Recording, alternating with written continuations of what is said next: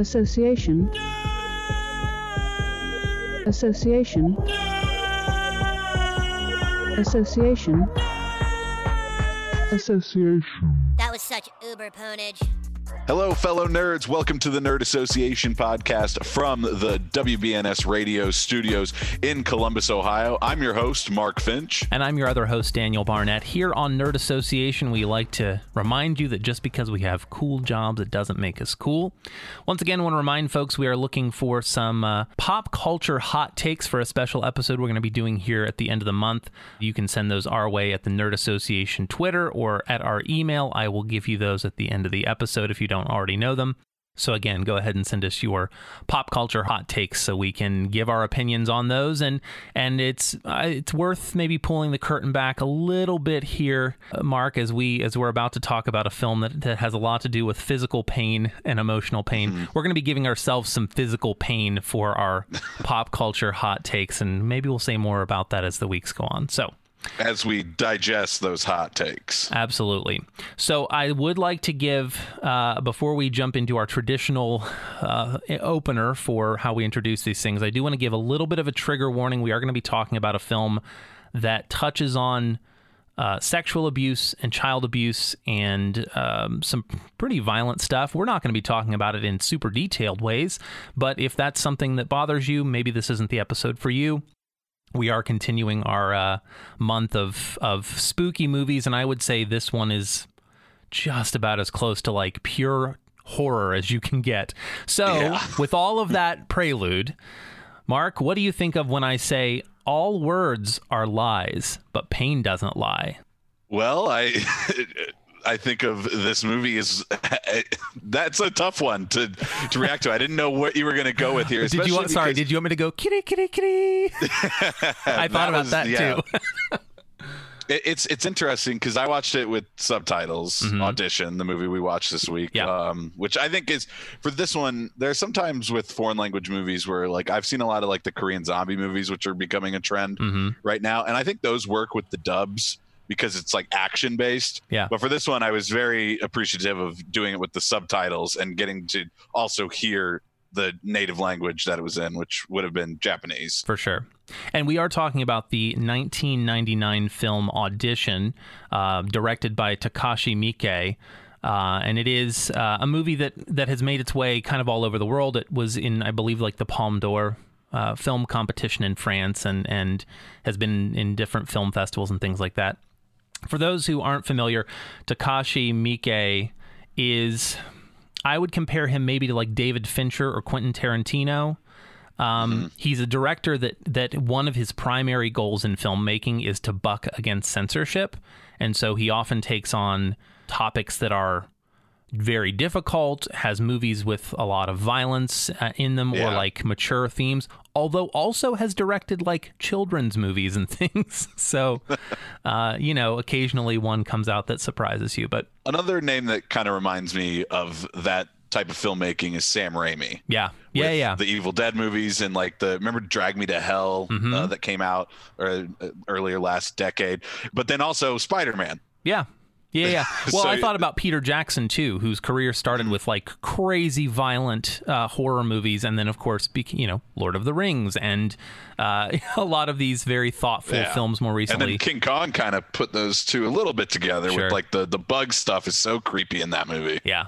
Takashi Miike, for people who know anything about Japanese cinema, is, like, one of the names of the modern age. Mm-hmm. So the premise of the film, and we don't want to necessarily just give a beat for beat, but the premise of the film is a man, his wife dies, and for 7 years he raises his son by himself. And then one day his son tells him, you ought to remarry. And so the guy's a movie producer, and he and one of his movie producer buddies come up with this scheme during which they will hold auditions for a real script for a film, but not really one they intend to make. And through that, interview a bunch of women. And then, this guy has his pick of the litter, so to speak. That's a very sexist way or me talking about it. And that's the way the movie frames it. And we're going to talk about that. at the beginning of the movie, like I know sort of what's coming. This is the first time I'd ever seen it, so I kind of know where it's going. But I don't know gave exactly you a what's little happening. bit of bracing beforehand. Yes, but at the beginning of the movie, Sans jokes, it actually has more of the premise of like a romantic comedy or like a dude bro comedy where it's just like, yeah, man, we'll hold this audition and we'll find you a wife and you'll get to meet all these chicks. And it's just like, where is this movie going with this premise that is clearly not what it's actually trying to set up? But that's kind of like what you're getting at first. Like it just has the beats of the beginning of a movie like that. And yeah, definitely. I agree with you because I was thinking about like about halfway through, I was like, this is kind of a rom-com. Yeah, or not a rom-com, but like a romantic movie, but with a strange premise. And then he becomes infatuated with one of the women he meets at the audition.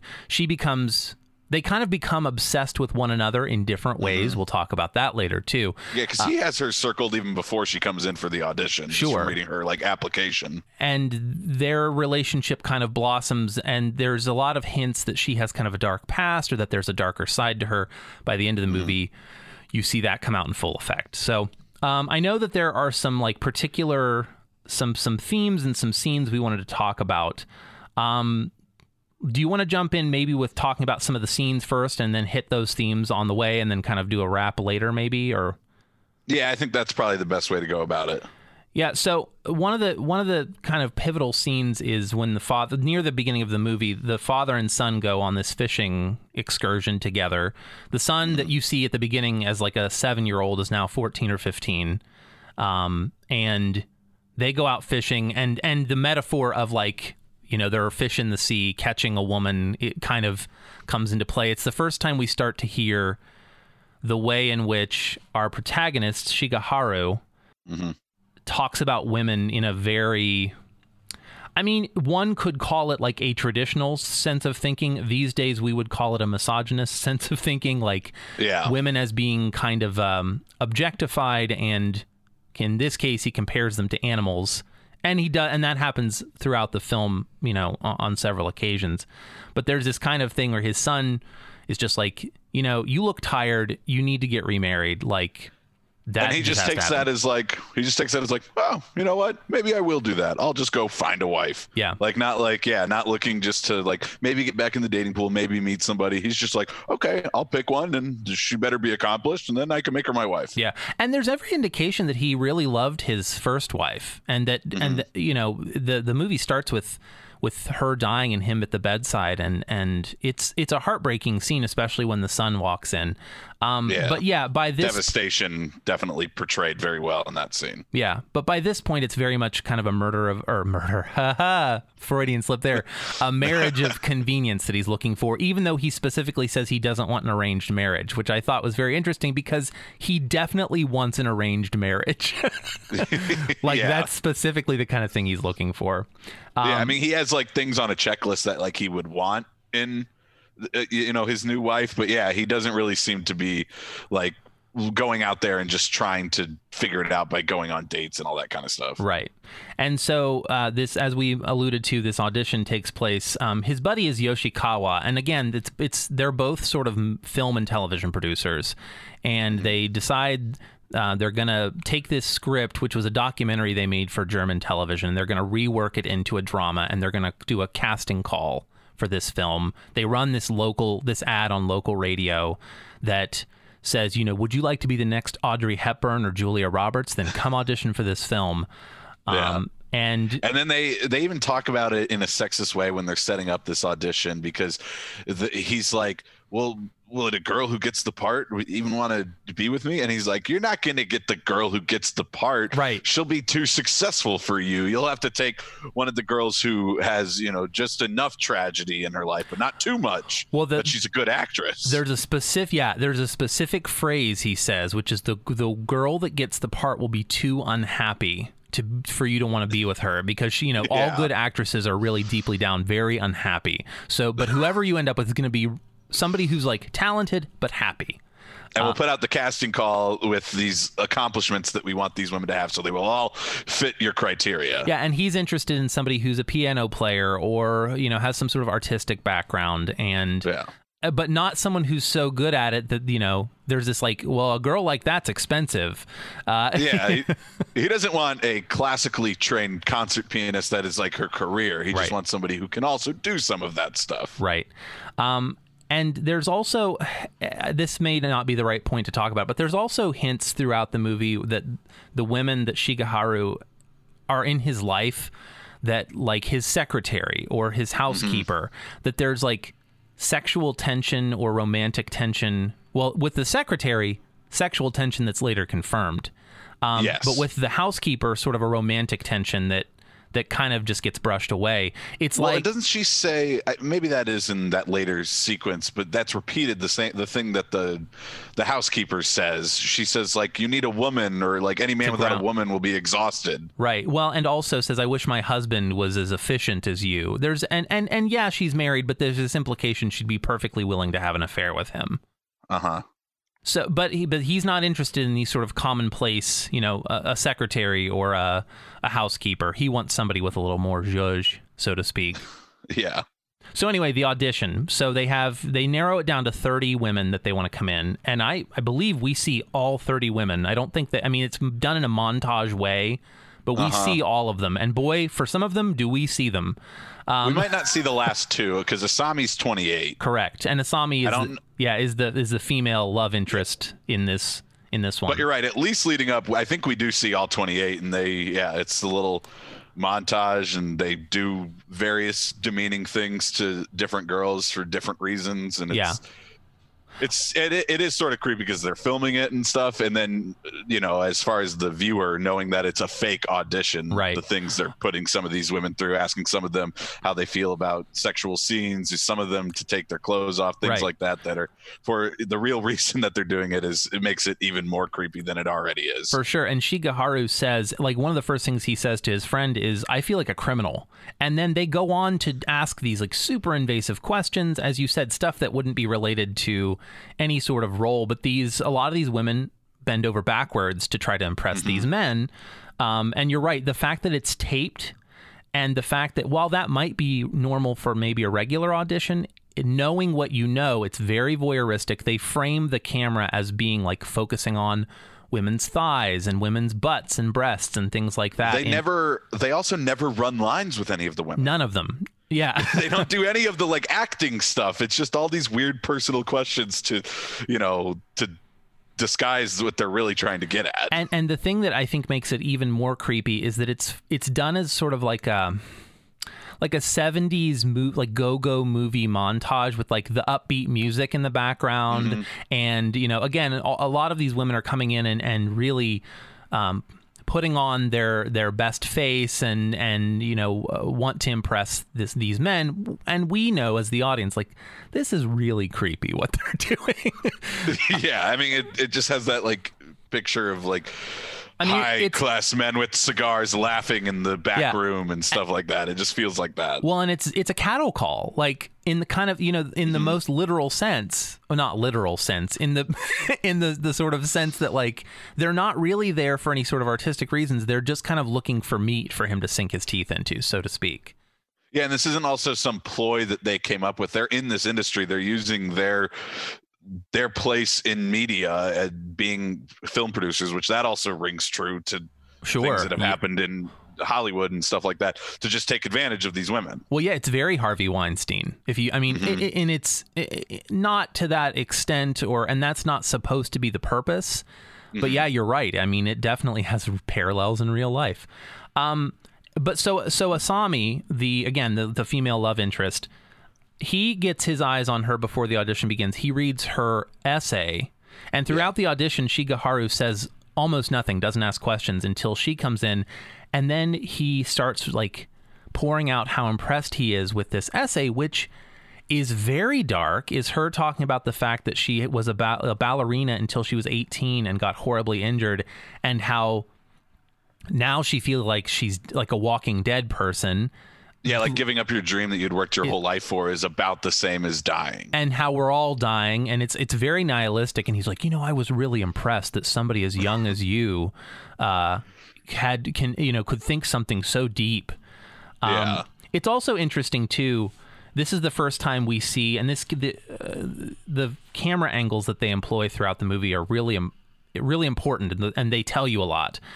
In this scene, and for about the first half of the scenes with Shigeharu and Asami, the camera focuses almost exclusively on him. And even if she's included in the shot, it's often as like an over-the-shoulder, or he's always the primary focus in these shots. And that's, to me, is very telling, because first of all, it shows that like he believes himself to be the most important part of this interaction, but it also comes to represent her obsession with him and her single focus on him. And then she's also kind of like, we learn more about her as the movie goes along, but she's very mysterious and kind of a blank slate. They always dress her in white. Yes. Which I thought was an interesting choice. She wears pops of color. She wears almost the identical outfit every time she sees him, which is this like white blouse and white skirt. And always something over it that's different. But it's almost the identical outfit the entire movie, other than the accessories.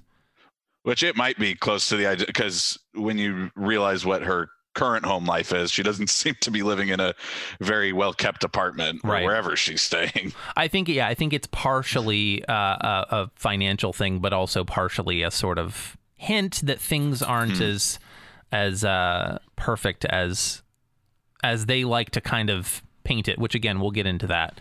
But anyway, this audition takes place, and during the audition, she, in addition to talking about this essay, she drops some hints about her personal life. One of them being that she has an agent, or he's she doesn't have an agent. He's a music record producer who looks after her, is what she says. Right, and that's a very key piece of information. Yes. So I also, we'll come back to there's some hints that as we go through, I want to talk about how the filmmakers left clever hints. We later learn that she worked at a bar called Stonefish, and that felt particular to me because I knew a little bit about stonefish. So stonefish are fish that live on the ocean floor and make themselves look like stones or coral to blend in. And they're the most venomous fish in the ocean, but they kind of go unnoticed. And they have very like needle-like protrusions from their back that if they're stepped on or bitten, release this powerful venom that is a neurotoxin. Which I thought, once you've seen the whole thing, that's a very clever hint. I figure, especially with for me being a foreign language movie, I feel like you would get a lot on second viewing of this film. For sure. I think there is, it should be required that if you watch it once, you have to watch it twice. All right. Because I'll try to get to it again. I'm just scratching, just chomping at the bit to get to another viewing of it. I know. There's also the son is very into archaeology and like dinosaurs, not archaeology. What am I? Oh, paleontology. That's it. There you go. And the dinosaur that he talks about over and over again in the movie is the Eoraptor.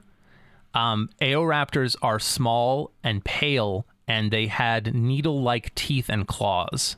Huh. Just thought I'd throw that out there too. So that gets a little. I was wondering, like, they made such a big deal about his like dinosaur interests, and I was like, what is the reason? There has to be a reason, because they do it like 3 times. He wants to check out. They found this new dinosaur. He's showing the girl his dinosaur books that he brings over from school, and then when they're in his room, he's got all sorts of dinosaur paraphernalia. Yeah. But I was like, what is the real reason for this? So that I think that's part of it. Light on that. I think that's part of it, and I think the other part of it is the idea of like digging up secrets and like having skeletons, literal skeletons in this case, in your closet. I think that's kind of the extent of it. But anyway, the two of them interact, and they call each other, they go on a date, and then later there's this scene of Shigeharu and Yoshihama at a rooftop putting green, or not, but like a driving range. Yeah. Mm-hmm. And Yoshihama is kind of like, man, there's something wrong here. Like, she makes me nervous. I can't put my finger on it, but there's something wrong with her. And he called that record studio or whatever, and asked about the name she had given, and that guy did work there. but he's been missing for 18 months. Yes. That's obviously mysterious. Sure. So that's one of the first hints we get that, like, okay, that's weird. She lied in her audition, and she lied about a guy who's now missing. But okay, so whatever. And that's how Shigeharu is like, listen, man, whatever trouble she has, I can handle it. There's nothing like this. You haven't spent any time with this girl. Whatever she's got, I can handle it. Yeah. But Yoshihama makes him promise, and this is a key detail. Listen, just promise me you won't call her for a few days. Let it sit for a few days.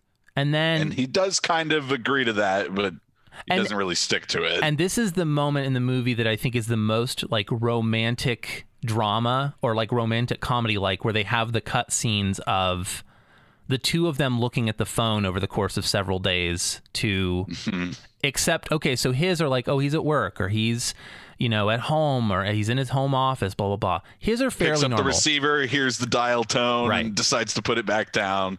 Hers, Asami, is not normal. She's sitting in the exact same spot on the floor in her apartment, staring at the phone, not changing her clothes, not changing her position not just slouched, but hunched over. Well, and not even supporting her head at all, just completely down. There's the implication that she falls asleep sitting there, but not even in the cute way, in a way that's wholly unnerving. And this is the first time you get this shot of this big canvas bag in her apartment. It may have been there at an earlier phone call, but during this sequence is when you see it for the first time and really are like, what's that doing there? It looks like a big mail bag. And then big enough for something. Well, and then at the end of this sequence, when Shigeharu finally calls her, it wriggles or like writhes with this horrible noise, like a kind of noise, and then it cuts like a weird guttural growl, but not like a fierce thing. It's very strange, but that was like the only like real like almost like jump scare moment of the movie. But I think it was earned. I think it was a good use of that tactic. Oh yeah, it's definitely like it pays off in a big way. It builds that tension and then pays it off. And you're right, this movie isn't really about jump scares. It's more about let's look directly at the thing that's horrible. It does not do the thing where it springs it on you. It's like, it's coming, it's going to be bad, and we're going to focus on it. So yeah, that's the first real indication to us, the audience, that okay, these fears that something's weird are confirmed. Something is weird here. The next like big indication of that, well, I think it's worth noting because I want to talk about camera angles, and I want to talk about how they come back with a vengeance later in the film. Okay. There's several scenes of them, or there's scenes of them on dates. First in like almost a diner, and then later the editing of that scene is very jarring. Yes, and then it just mid-scene immediately cuts to this fancy restaurant, and the editing of that scene is very jarring. Yeah, there's like three major cuts in, if you count that date as one scene. And they're all very jarring and non sequitur. There's a couple of places where you go, is that right? Did they mean to do it that way? And of course that crossed my mind because I'm watching it on like a streaming platform, and it's not the most well-known movie, so like I don't really know exactly what's going on. Was something messed up in the edit for putting it on? I was watching on like Tubi or something because it was free on there, but I just thought maybe something was off, or it's very strange, but that comes back. Right. And this is the first time during their interactions where the camera seems to spend time on them equally. And throughout the film, the kind of which character gets the most camera time now is starting to shift. Before, Shigeharu, who was very much in control of the situation, was getting the like primary focus of camera attention. It also symbolizes like his self-absorption, but it also symbolizes her obsession with him. Now, about mid-movie, the camera time is more equal. They're giving us shots of both of them. They're not like POV style shots. They're more what you would think of as traditional filming, like traditional blocking. But yeah, they seem to be having perfectly normal conversations with each other in these dates. And then so much so that, it's also worth mentioning that after this date, like they ride in a car together, and she just kind of like at some random points, like, I'll get out here. It's clearly not her apartment. She's like, I'll get out here. And it's kind of like, oh, okay. Shigeharu doesn't really even think much of it, which I would say that's probably normally a red flag when you're on a date with somebody and just abruptly they're like, actually, this is where you can let me off. Right. And not in a way where you like look out the window and you're like looking at where you'd like to be dropped. And you're like, oh, this will be good. It's like, let me out here. Yeah. I also noticed that there's like, there's no romantic chemistry between them at all. There is cordial chemistry between them, but it's not. You would think maybe the getting out of the car, she might have like leaned over and given him a kiss or something. Yeah, you're not sitting there at any moment, like the kiss moment. Like you don't get that feeling at all whenever they're together. No. But despite all of this, they decide to go on at least a weekend trip together, and to a place he's clearly been before. Right, because he knows. Which might also be, maybe he just went there with his wife, but might also be an indication that there are other women that he's maybe done things with, because he's very experienced on this romantic getaway and what they're going to do and where the places they can go to, a little cafe or a little art shop, or the chef here is really good, things like that. Yeah, and you're right. He's very familiar, so much so that he knows the chef likes to make jokes. Like, yeah. That's pretty specific. That's not the kind of thing you get out of reading like a Zaggett's Guide. Yeah. And then suddenly she just starts undressing. And there's this scene that's very, again, in a scene where in a romantic comedy, they'd be playing sexy music and the lighting would be warm. And no, perfectly cold lighting, very sterile music. She undresses. She gets into bed without letting him. And she never really does anything seductive as she's undressing. It's a very like matter-of-fact undressing. Yes. As though, you brought it up earlier, as though it's kind of what you're supposed to do. Like it's programmed almost. Yeah. And that's how that whole scene is played out. Like, not that there's any sort of attraction, but like this is what's expected, kind of. Mm-hmm. And he's not even sure what to do with, what's going on.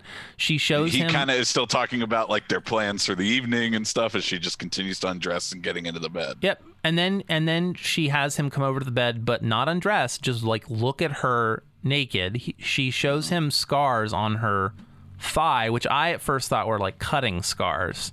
That's what I thought they were too, yeah. And they earlier in the film, in fact, they have a girl who, like, during her audition says, like, these are my cutting scars, and describes them all. And so I thought, okay, they kind of placed that in our heads, that's what it's supposed to be. She says I was burned as a child. Okay, that doesn't jive for us right away. And well, because it doesn't look like a dropped boiling water on your leg type burn. Right. So again, clearly you're like, okay, that doesn't jive. But he ends up in bed with her, and did you notice that there's that moment where he gets into bed and he tosses the covers and there's a rolling that happens? It's identical to the rolling of the canvas bag in the apartment, and the same noise happens. Yes. And in a split second, he's in bed alone. He wakes up, he's like holding his head. He's very foggy. Groggy. Yeah. And the phone's ringing. They call to let him know that she's left without him. He has no idea why she left, and he can't get a hold of her, and she's not answering her phone calls. He doesn't know where she lives. And so he feels like she's just lost, and he's so confused because he has no idea what happened. And there's this pivotal thing in that scene where she says, promise you'll love only me. And say you'll love me and nobody else. And then he says, yeah, okay. And she says, they all say that, but you're different. And then they repeat that back and forth several times.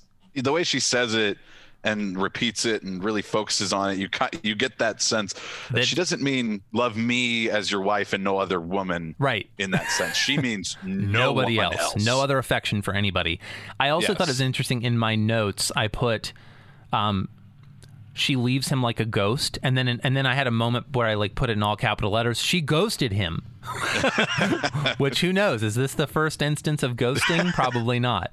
So she now is she's disappeared, and he doesn't know where she lives, and he knows where she says she works, but she asked him not to go there because her boss meddles in her private life.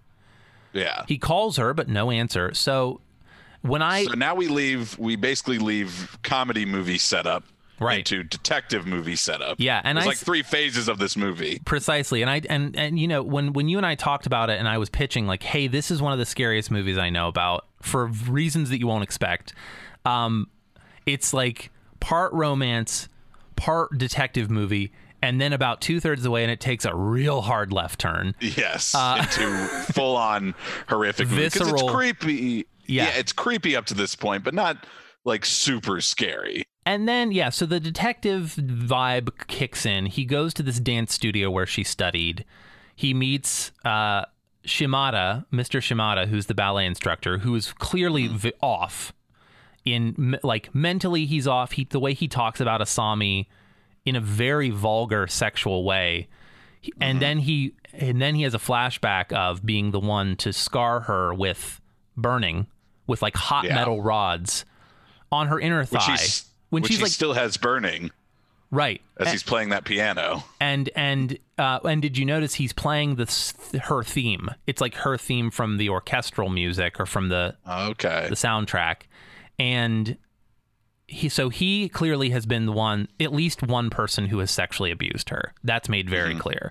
And he also has you can't tell if he's been injured in some sort of way on his legs and his feet because he's in a wheelchair. His toes are mangled. His skin looks weird.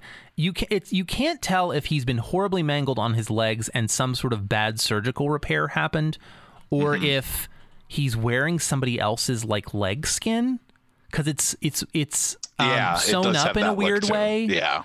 It's very strange. And there's also... And it's got, his skin has a tint to it that doesn't look like living tissue anymore. It's like purple gray. Yeah. Looks very dead. Not quite like... it's very strange. You can make some inferences about what might have happened. That maybe Asami got her revenge on him, or that the reason the way he is because he had some sort of horrible injury. But anyway, clearly a gross pervert dude, and isn't able to tell Shigeharu anything about her except to be like, have you smelled the way she smells? It's super gross. It's very bad. Yeah. And not helpful to finding her. No. So then he goes to her workplace and meets the only other real thing he knows about her outside of their minimal relationship. And meets, as you titled it in your notes, Mr. Exposition, which I thought was very good. I mean, if you were doing the research as a detective, you'd probably already know all this stuff. But if you were somebody like a private detective who doesn't have, privy to all the information that police might have, this would be like a gold mine. For sure. Just to go here and be like, it's closed. And then a guy's like, here's everything that happened here. Oh, can I back up for one hot second? In my notes, I have Shimada is a perverse reflection of Shigeharu's obsession. So in the way that Shigeharu is kind of obsessed with her, but in a way that you can find endearing, Shigeharu or Shimada is the most extra or disgusting version of that. Yeah. Okay, anyway, fast forward, Mr. Exposition. So he goes to the Stonefish bar. The door is locked. The sign, I think the sign might be in a little disrepair or whatever. Yeah. But it's got a bunch of mail on the ground. It's clearly not open and has been closed for some time. And he's kind of like, well, this is a dead end. So he's about to walk up the stairs and he meets I don't know if it's the neighboring business or a guy who lives on an apartment above it, whatever. Yeah. But it's a guy walking by and he's like, oh, don't bother going there. It's been closed for months. And he's like, why? And he's like, the owner was murdered. And horrifically, and dismembered and cut into pieces. And he was like, there was so much blood that it was flowing out under the door, which Shigeharu is still down there. And he kind of is stepping away slowly as this guy is explaining more and more of what happened. And then he said, but the weirdest thing, when the police were discovering the body and all the body parts and how it had been dismembered, they found 3 extra fingers, an ear, and a tongue. Well, and there's the little note that he gives that the bar owner had been fooling around with some music producer or something. Mm-hmm. Yes. And this is the moment where so you connect it to the guy with Ace Records, the guy that Asami said was her agent. Mm-hmm. And now this is her boss that interferes in her personal affairs. So there's now you're starting to put the pieces together. Did Asami kill her former boss because this record producer who showed interest in her professionally maybe fooled around with the bar owner? Is there a reason she tells Shigeharu not to come there, not just because it's closed and he'll find there was a murder there, but because that's what happened with her last love interest? He came to the bar and then she ended up having to do some horrible thing. Yeah. which is more or less confirmed later in the film that that's the sequence of events. So this is where, you know, he is on this investigation and he feels like, okay, this is weird. I need to go home and process.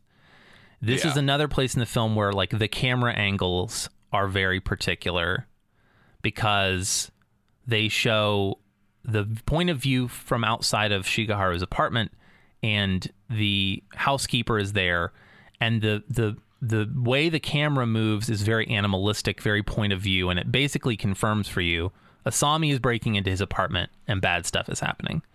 And in that terrible gut feeling, you just know something's going to happen to that dog. Well, and so one of the ways they also use the camera throughout the movie is having the camera linger too long on things that are otherwise unremarkable, which tells you that something about that is important.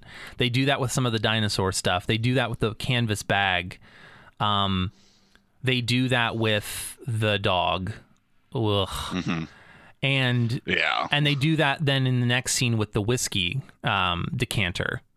And all of it adds up to you knowing something is wrong here. Something bad is about to happen. Now, I would like to take the moment before we jump into the, like, fever dream reveal and then the last kind of moment to talk a little bit about some of the themes. So I want to talk about the way this movie portrays innocence versus the grotesque. A lot of the reason I want to do it here is because I think a lot of these are going to pay off in the last little bit of conversation we have about the narrative. So throughout the movie, there's a lot of times when they juxtapose things that are pure with things that are horrible. It's the son with his son wanting to show his mother the science project. He walks in to find she's dead. The way they portray Asami as being very childlike, and then later the payoff of that. But even things like her, the depictions of her as a child ballerina dancing, and then juxtaposed with, like, her being horribly mutilated with her on her thighs with these, like, burning rods. And also with the implication too that, like, she's not just some born psychopath that through she was made this repeated trauma she has this problem, and then, you know, she meets another guy who possibly doesn't have the best of intentions with her, and you know, it triggers her to keep on doing stuff like this. I agree with that, and I think too there's definitely the implication she's made this way, although you could read it as though she's always been this way and these things have happened. Not the child abuse, but, like, some of the things that she talks about, like, my aunt was really abusive. Now you don't know if you can believe her much or not. I mean, that probably was true. She said, like, her stepdad hated her and she would, like, hide until her mom, when she ended up back with her mom after, you know, a broken childhood between houses and different, you know, parental figures. But then even later on in a scene, like when she's tending to her pet is how I'd like to refer to it at the moment, and feeds him and sits and pets him, and they actually do. They pan between her as an adult and her as a child. They, like, make her a child in that sense. Yeah. The way she dresses with, like, the big Muppet coats and brightly colored things over her white smock. And then later, again, the sort of childlike glee she shows when she's doing the things that she's doing. Yeah. Like I said, very much, and the fact she's always wearing white, these, like, innocence versus the grotesque ideas. Yeah. I also think that before we talk about the final scene, it's worth asking if this movie is the feminist reading of this movie versus the misogynist reading of this movie. Is Asami like an avenging angel who takes revenge on men that deserve it? Or is this movie just a depiction of the male domination of women and the fear of female sexuality? Thoughts? It's interesting because, you know, with tweaks to the story, it's like a femme fatale type movie. But, you know, Asami's obviously supposed to be the villain, but not that Shigeharu is ultimately a hero in a sense. He's still got his laundry list of problems. I think it's a little bit of both. Whereas, like, there is a little bit of getting over on the guy who is misogynistic and, like, doing this thing for the wrong reasons and taking advantage of these women. But there's clearly a line drawn that Asami is not doing this correctly. Well, and I think I agree with you that it's hard to look at it completely one way or the other. I think it's interesting how the way that in the final moments she just regurgitates these lines as she's dying, but not lines that are meaningful or sympathetic, just like spitting out things that she said to him earlier.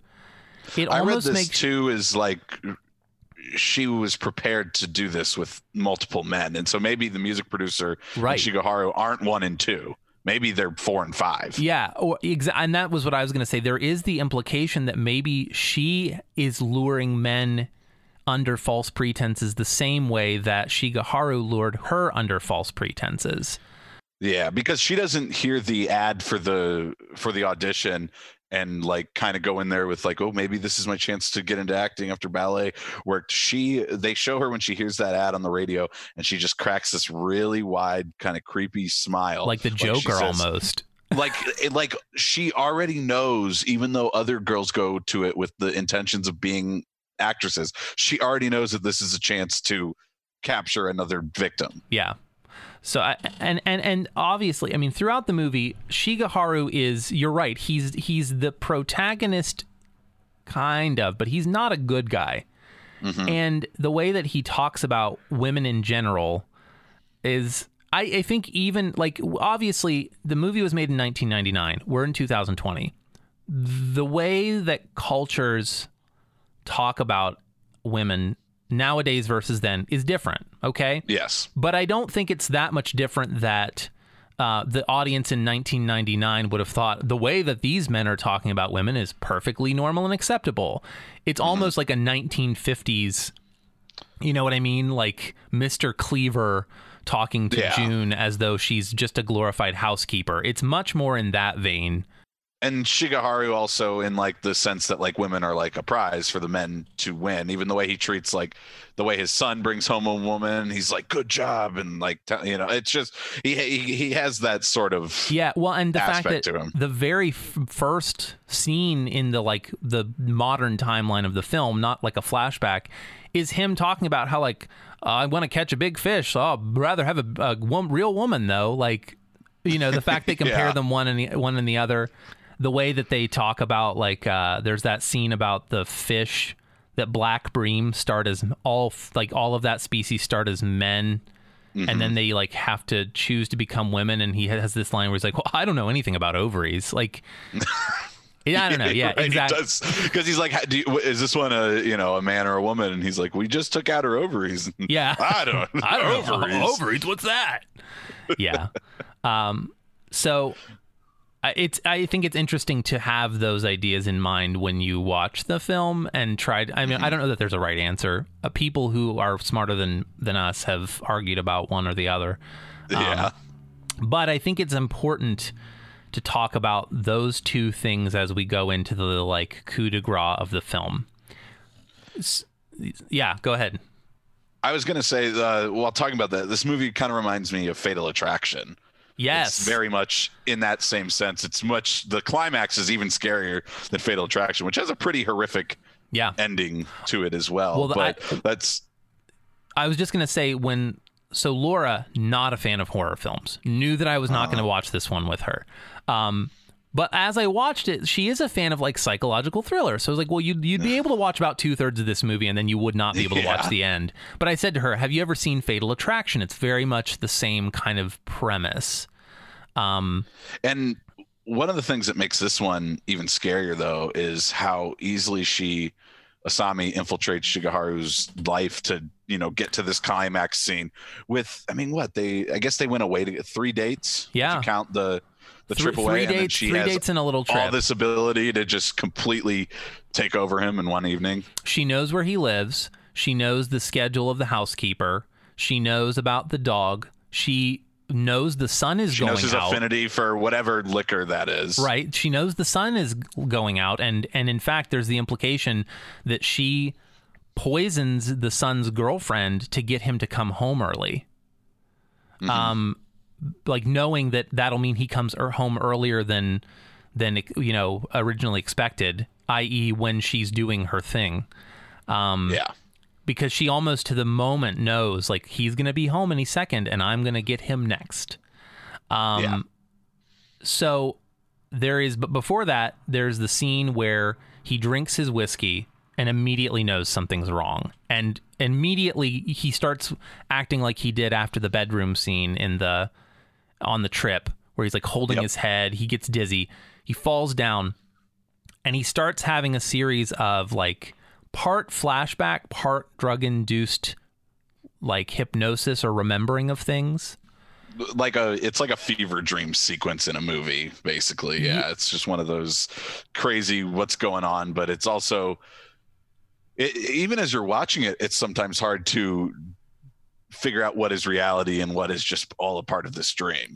Right. What's a memory and what's him transposing? But the thing that the fever dream / drug hypnosis / whatever it gives you is a few things. One, it more or less confirms that he had been sleeping with his secretary and his housekeeper, because he has flashbacks of, having his secretary perform fellatio in a very uncaring, like disconnected way.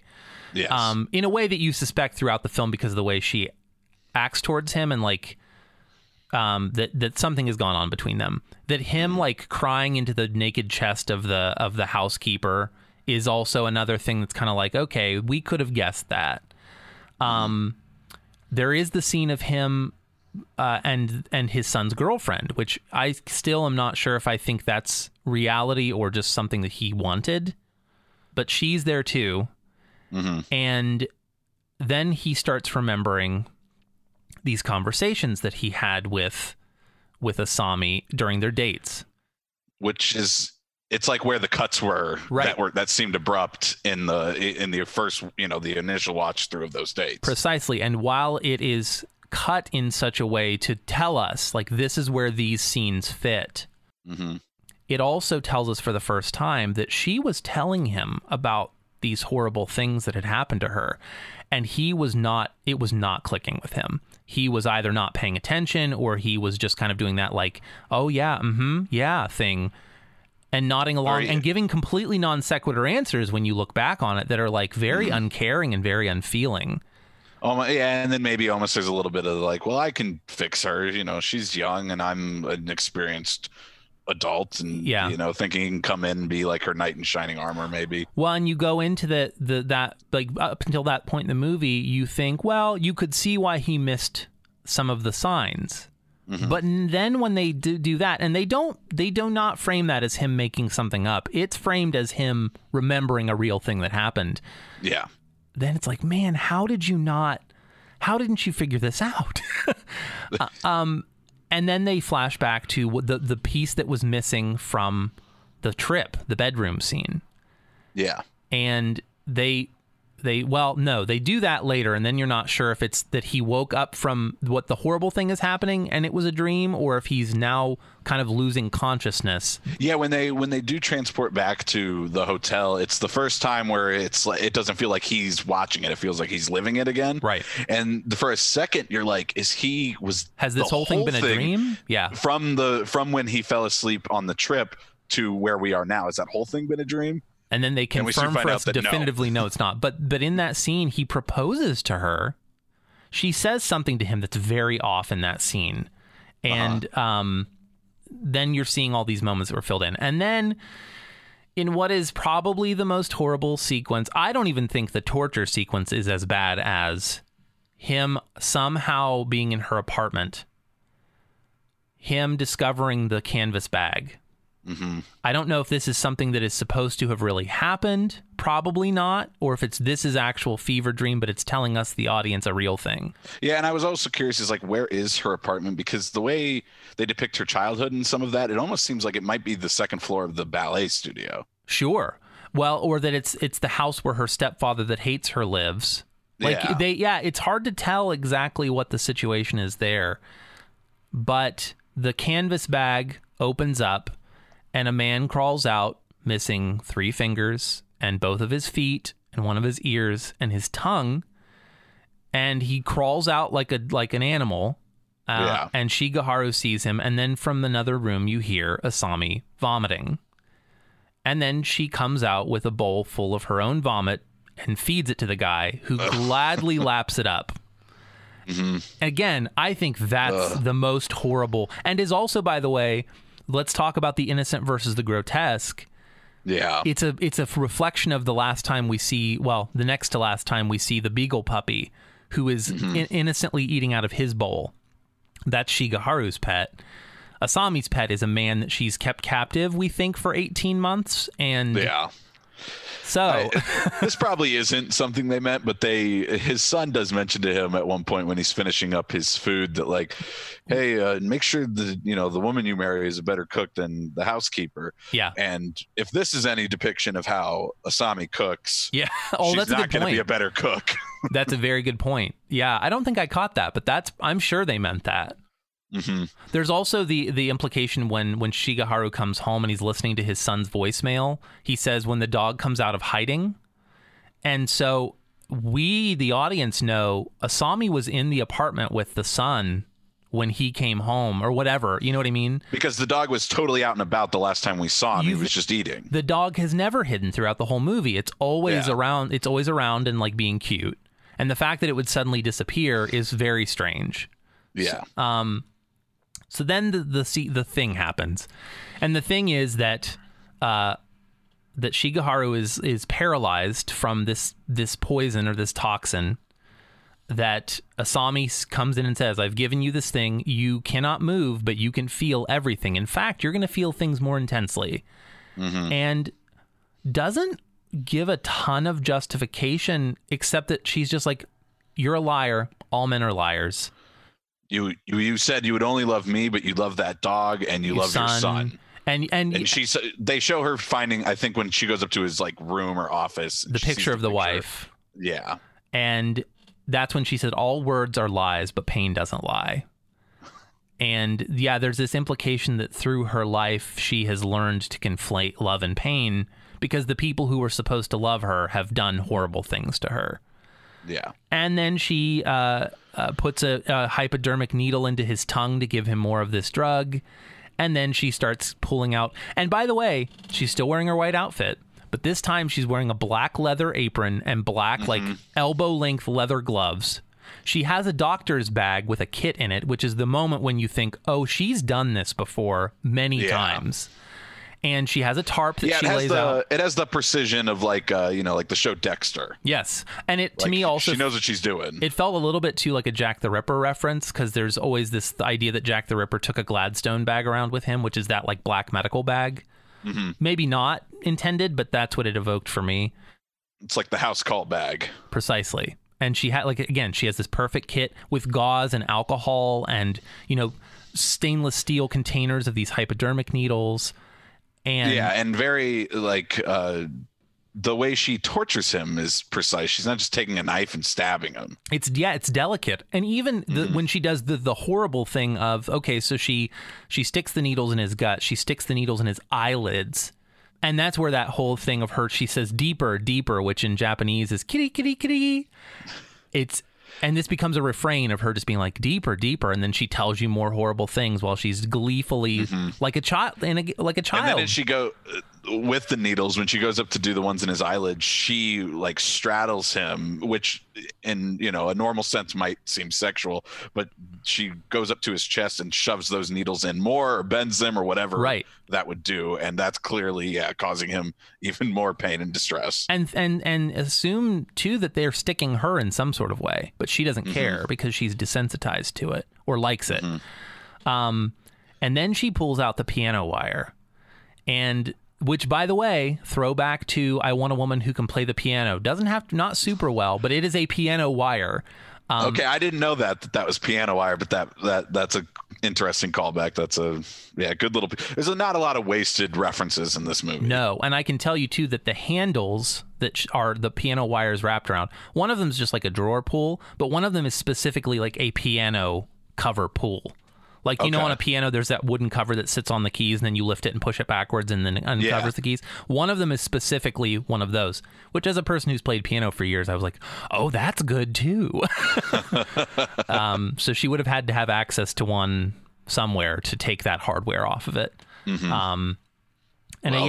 the dance studio. Presumably, yeah. One would, and who knows? That might be like her signature of killing or maiming is that she's using. What if there was like a missing key when the guy was playing the piano?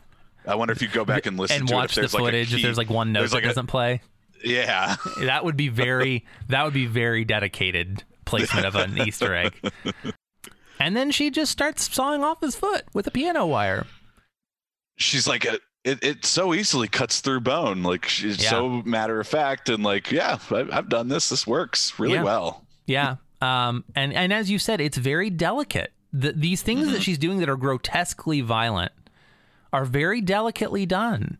And again, it's, Japanese filmmaking in general, there's so much attention to detail and like visuals. The way that his like bright red blood sprays on her like pristine white outfit in this like canvas drop cloth. Yeah. If it weren't what it is, it would be gorgeous. but it's hard. But I think that's too putting the sort of innocence and beauty next to the grotesque, and you as the viewer are both enjoying the film, the like artistry, and you find yourself enjoying the horrible thing too. Like, I don't know in a sick way. As far as to say enjoy, but appreciating. But I guess that's what I mean is they take a thing that really, if you had like self-preservation in mind, you would turn this movie off at that point. Be like, this is gross. I don't need to watch this. Except that it's so beautifully done. Well, because it sort of reminds you in ways, and this would predate those movies, but like Hostel and Saw. But it's done in a much cleaner, nicer environment where those movies are supposed to be in dingy, dirty places. Two directors who cite Audition as one of their inspirations are Leigh Whannell and Eli Roth. Yeah. And so, those are definitively like inspired by this. So I forgot the horrible. So Laura's policy, she doesn't like horror movies, but if a movie has a injury to dogs in it, she's like, I will not watch it, to the point where she'll be like, you have to turn it off now. Like, you've lost your film suggesting privilege on this one. Okay. And I had forgotten that happened. So the quick side story. I don't know how when we were watching I was like, oh, we should watch The Thing. The Thing's this great film. I don't know how I forgot that there's the scene where they shoot the dogs in The Thing. But and then the one dog just starts, like convulsing and he falls apart, and then like the skull falls out and he turns into the Thing, and it's like creature form. That was one of those moments where I lost my privileges that I completely had forgotten was in that movie. That's a big scene. That's on you. I'm not gonna make any excuses. I remembered the beginning that they're shooting at the dog, and I said like, but I didn't want to give away the twist, but I was like, no, but it's okay. Trust me that this is okay. Trust me that this one's all right. I can't tell you why, but trust me that this one's okay. And then later when it's like, oh no, they're actively just like pumping bullets into dogs, even though they turn out to be things, anyway. Yeah. Although I have two, a beagle and a beagle mix. And to see like a beagle puppy with its head craned completely backwards was a little jarring. And I was like, oh crap. Yeah. Oh, I had forgotten about that. It's horrible. It's usually not as, like depicted, and it's a quick like 2-second glimpse you get of it, but you see it anywho. Yeah, and it's while the anticipation there that like the next time you see this dog, something bad is right. And they don't. One of the things that I have as like a thing about this film is these frank depictions of just like unthinkable violence. Just unimaginable violence done in a way that we've become so desensitized to, like, oh, people getting shot up in like a Die Hard movie. We just don't even think about that. But to have a movie where the violence is so in your face and you can't do the thing where you like mind blank it away unless you just don't look at the screen. Well, like in this movie, there's only one like true character that gets murdered. But then, you talk about those action movies where like Jack Bauer in 24 kills a person on average like every 23 minutes. Yeah. But this is way more horrific. And actually, she doesn't even kill him. Yeah. No, she tries to. But she dies, I guess. But she doesn't get. You could debate on whether she gets killed. She gets kicked down the stairs by Shigeharu's son. Can we talk about the fact? So I laughed in this last sequence at one particular thing. So she does all these things to him. She cuts his foot off, and then she says, and guess what? You know what's really going to hurt? When you watch me kill your son in front of your eyes. And that's the first time where he's been reacting, but he really reacts to that. Mm-hmm. And in fact, it's moments later that his son comes home. She grabs a can of something out of the bag and goes and hides gleefully. Mm-hmm. And the son comes in and finds the dad and is like, what the hell? And she runs out. And I thought, I've seen this movie. I had forgotten that it was what it was. I was like, oh, it's chloroform spray or something like that. It's mace. That's what I thought it was. I thought it was mace the whole time. But she's very sheepish with it at first. Yeah, and then I thought, what? That's not that scary. I mean, yeah, I guess if you get a face full of mace. Mace is a tricky one, too. In an enclosed place, it can affect you as well. Right. I don't. But I just thought it was kind of the way that she like chases him around spritzing mace, because it's not even like an aerosolized can. It's like spritz mace. Yeah, it is weird. Anywho. I laughed honestly at that point because I was like, that's not even scary. Yeah. And then, like I said, he kicks her down the stairs right after she gets him at the top of him, breaks her neck, it looks like. Yeah. And in the same way, by the way, that the dog's neck is broken. Not a wasted detail. Yep. And then she, is repeating words she had said earlier. And basically the movie ends. You assume Shigeharu makes it. The son is calling 911 or whatever the equivalent is in Japan and saying like, well, my dad is really injured. Like his foot has been cut off. There's that part. We forgot the part where she like picks up his foot and throws it at the glass door and it like splats. Oh yeah. Which felt very Tarantino to me. Blood on the door. Yeah. Yeah. Mm-hmm. And that's when she starts sort of robotically repeating the lines like, from earlier in the film, like, you said you would only love me. I'm so excited to see you again. I wasn't sure if I'd ever see you again. I was waiting for your call. And that's the moment when you go, oh, these lines don't mean any. They're lines. They don't mean anything to her. She has said this to other people in this same way before. She has played this character of the needy, like clingy woman before. I was wondering if she, like, because of her coming up and being abused as a ballet dancer and stuff like that, if she purposely targets men in like the entertainment industry, because we know one of her previous victims was a music producer. We know this guy is a movie producer, and she goes on this not by scouting him out, but by hearing a casting call. Right. I don't. So she knows. Yeah, I don't know if there's that idea of like men who make themselves more important by exploiting women, kind of the same way the ballet teacher did. Yeah. There is, I think, there's definitely a hint that and very much like a father figure, like a daddy complex kind of too about it, because she's, there's this point made that he's like 20 years older than her or 15 years older than her. Mm-hmm. So yeah, I'm not sure. I mean, if you think about it in the same way that they think of actresses as being easy targets, so is a record producer, so is a TV producer, somebody who meets strangers all the time and has to form this connection with them over something that's like artistic and emotional, and they rely on one another. Yeah. Like record producers and TV producers rely on the talented people, even though they kind of treat them like commodities. They wouldn't have a business without them. And so there is this sort of like twisting of that relationship to put her in power, as opposed to the traditional way where the man, in this case, is in power. Yeah, and then the last bit on that too is like she has it all figured out. Like even as they're still going on their dates, the first date they go on, he's still like kind of acting like they're still looking for the actress, or and then he reveals that the movie's not going to be made. There's some stuff with the backer, so like he's still trying to play it off like he's in control, that like this whole fake audition was still legitimate. Yeah.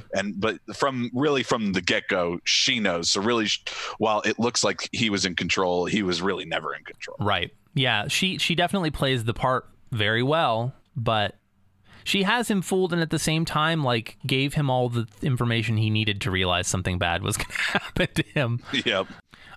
I will say too, one of the things I also appreciated about the camera work, not only is it like we've talked about, lingering long on things that are of importance. That's not a new trick. Filmmakers have been doing that forever. Hitchcock is really well known for doing that. you know, the POV shots that or the like the over the shoulder shots that kind of give you an idea of who's in control. Which, by the way, by the end, the shots of her like pushing needles into him, especially his eyelids, are done in that same style where it's very like the camera is very much focused on her and you only get flashes of him. Yeah, the Mike Stoklasa, who is one of the guys for Red Letter Media, they do a ton of movie review type stuff on YouTube. One of his like most famous lines is, "You may not have noticed it, but your brain did." Right. And that silent language of filmmaking is used very effectively throughout Audition. Well, and the way that the camera is used to disorient us too. We talked about the like a weird abrupt cuts in the scene, the scenes where then they reinsert things later. And the way in his like fever dream sequence, the cuts, the way that like one character will suddenly become another, it's very disconcerting. It's very whiplash, and it leaves you feeling the same way that he's feeling in a way that you're questioning everything you're seeing. Yeah, and it's brilliant. I mean, again, this movie is a horror movie, but it's gory and it's. But it's not cheap. Like, It's not cheap violence. It's very well earned violence. It's not just there for like to show you gore. It's earned and beautiful. And then again, you find yourself looking at this beautiful thing that's also grotesque and appreciating it. And then even like the detective stuff is still interesting too. For like sure. It's the mystery of the movie is you're also interested in that. The movie at any point. If the first third of the movie had continued on through the rest of the movie, it could have been a very serviceable romance movie. If the second third of the movie, the detective portion, had gone on till the end of the movie, it would have been a very serviceable mystery movie. It has very much smacks of like Vertigo to me, the Hitchcock movie in that section. Yeah. And then by putting those three pieces together, it's a horror film. People like to turn their nose up at the word horror, and I get why. Yeah. There's a lot of really crappy horror movies out there. Yeah. But this movie like went to I think it went to the Palme d'Or Festival, which is like this, you know, independent French movie festival. I want to say it went to Cannes. I could be wrong about that, but like went to these fine film festivals, is praised almost universally as a good, like a fine film. In a category where horror films almost never end up. Yeah, and held to high esteem by other directors from around the world. Yeah, who again cited as an influence, say how wonderful they think this movie is, and solidified, you know, Takashi Miike as one of his finest films. Yeah. So if you can deal with the tragic themes and the unsettling imagery and all that stuff, it's a movie that, as we said, is not only worth one view, but a second viewing where I think you can get even more out of it. And scenes where Shigeharu's by himself, I'm going to go back and watch it again. Not something that I would have to do for Nerd Association, just to see where I can spot her in the background of scenes, because I have a sneaking suspicion. If you pay attention, she's probably in the background of a lot of those scenes that you just probably didn't notice in the first place. So anyway, Audition, Chops, thanks for submitting yourself to a hard-to-watch film. Like is hard with this one, but did you appreciate it? Would you recommend it to folks? I would recommend it to people who I know genuinely have an interest in horror movies, for sure. Okay, I'll take that. So, if you can stomach it, go watch Audition. It's kind of hard to find on the internet these days, but you can do it if you're dedicated enough, if you become obsessed enough like the characters in this film. As I mentioned at the top, we are still looking for your pop culture hot takes to talk about on a very special episode of Nerd Association. You can send those to us or any other comments you have by finding us on Twitter. We are at NerdAssoc, NERD_ASSOC. You can also email us at nerdassoc, no underscore there, at gmail.com. Let us know what you think about our show. Let us know if you want to come on and be one of our nerds. And we'll talk to you again next week.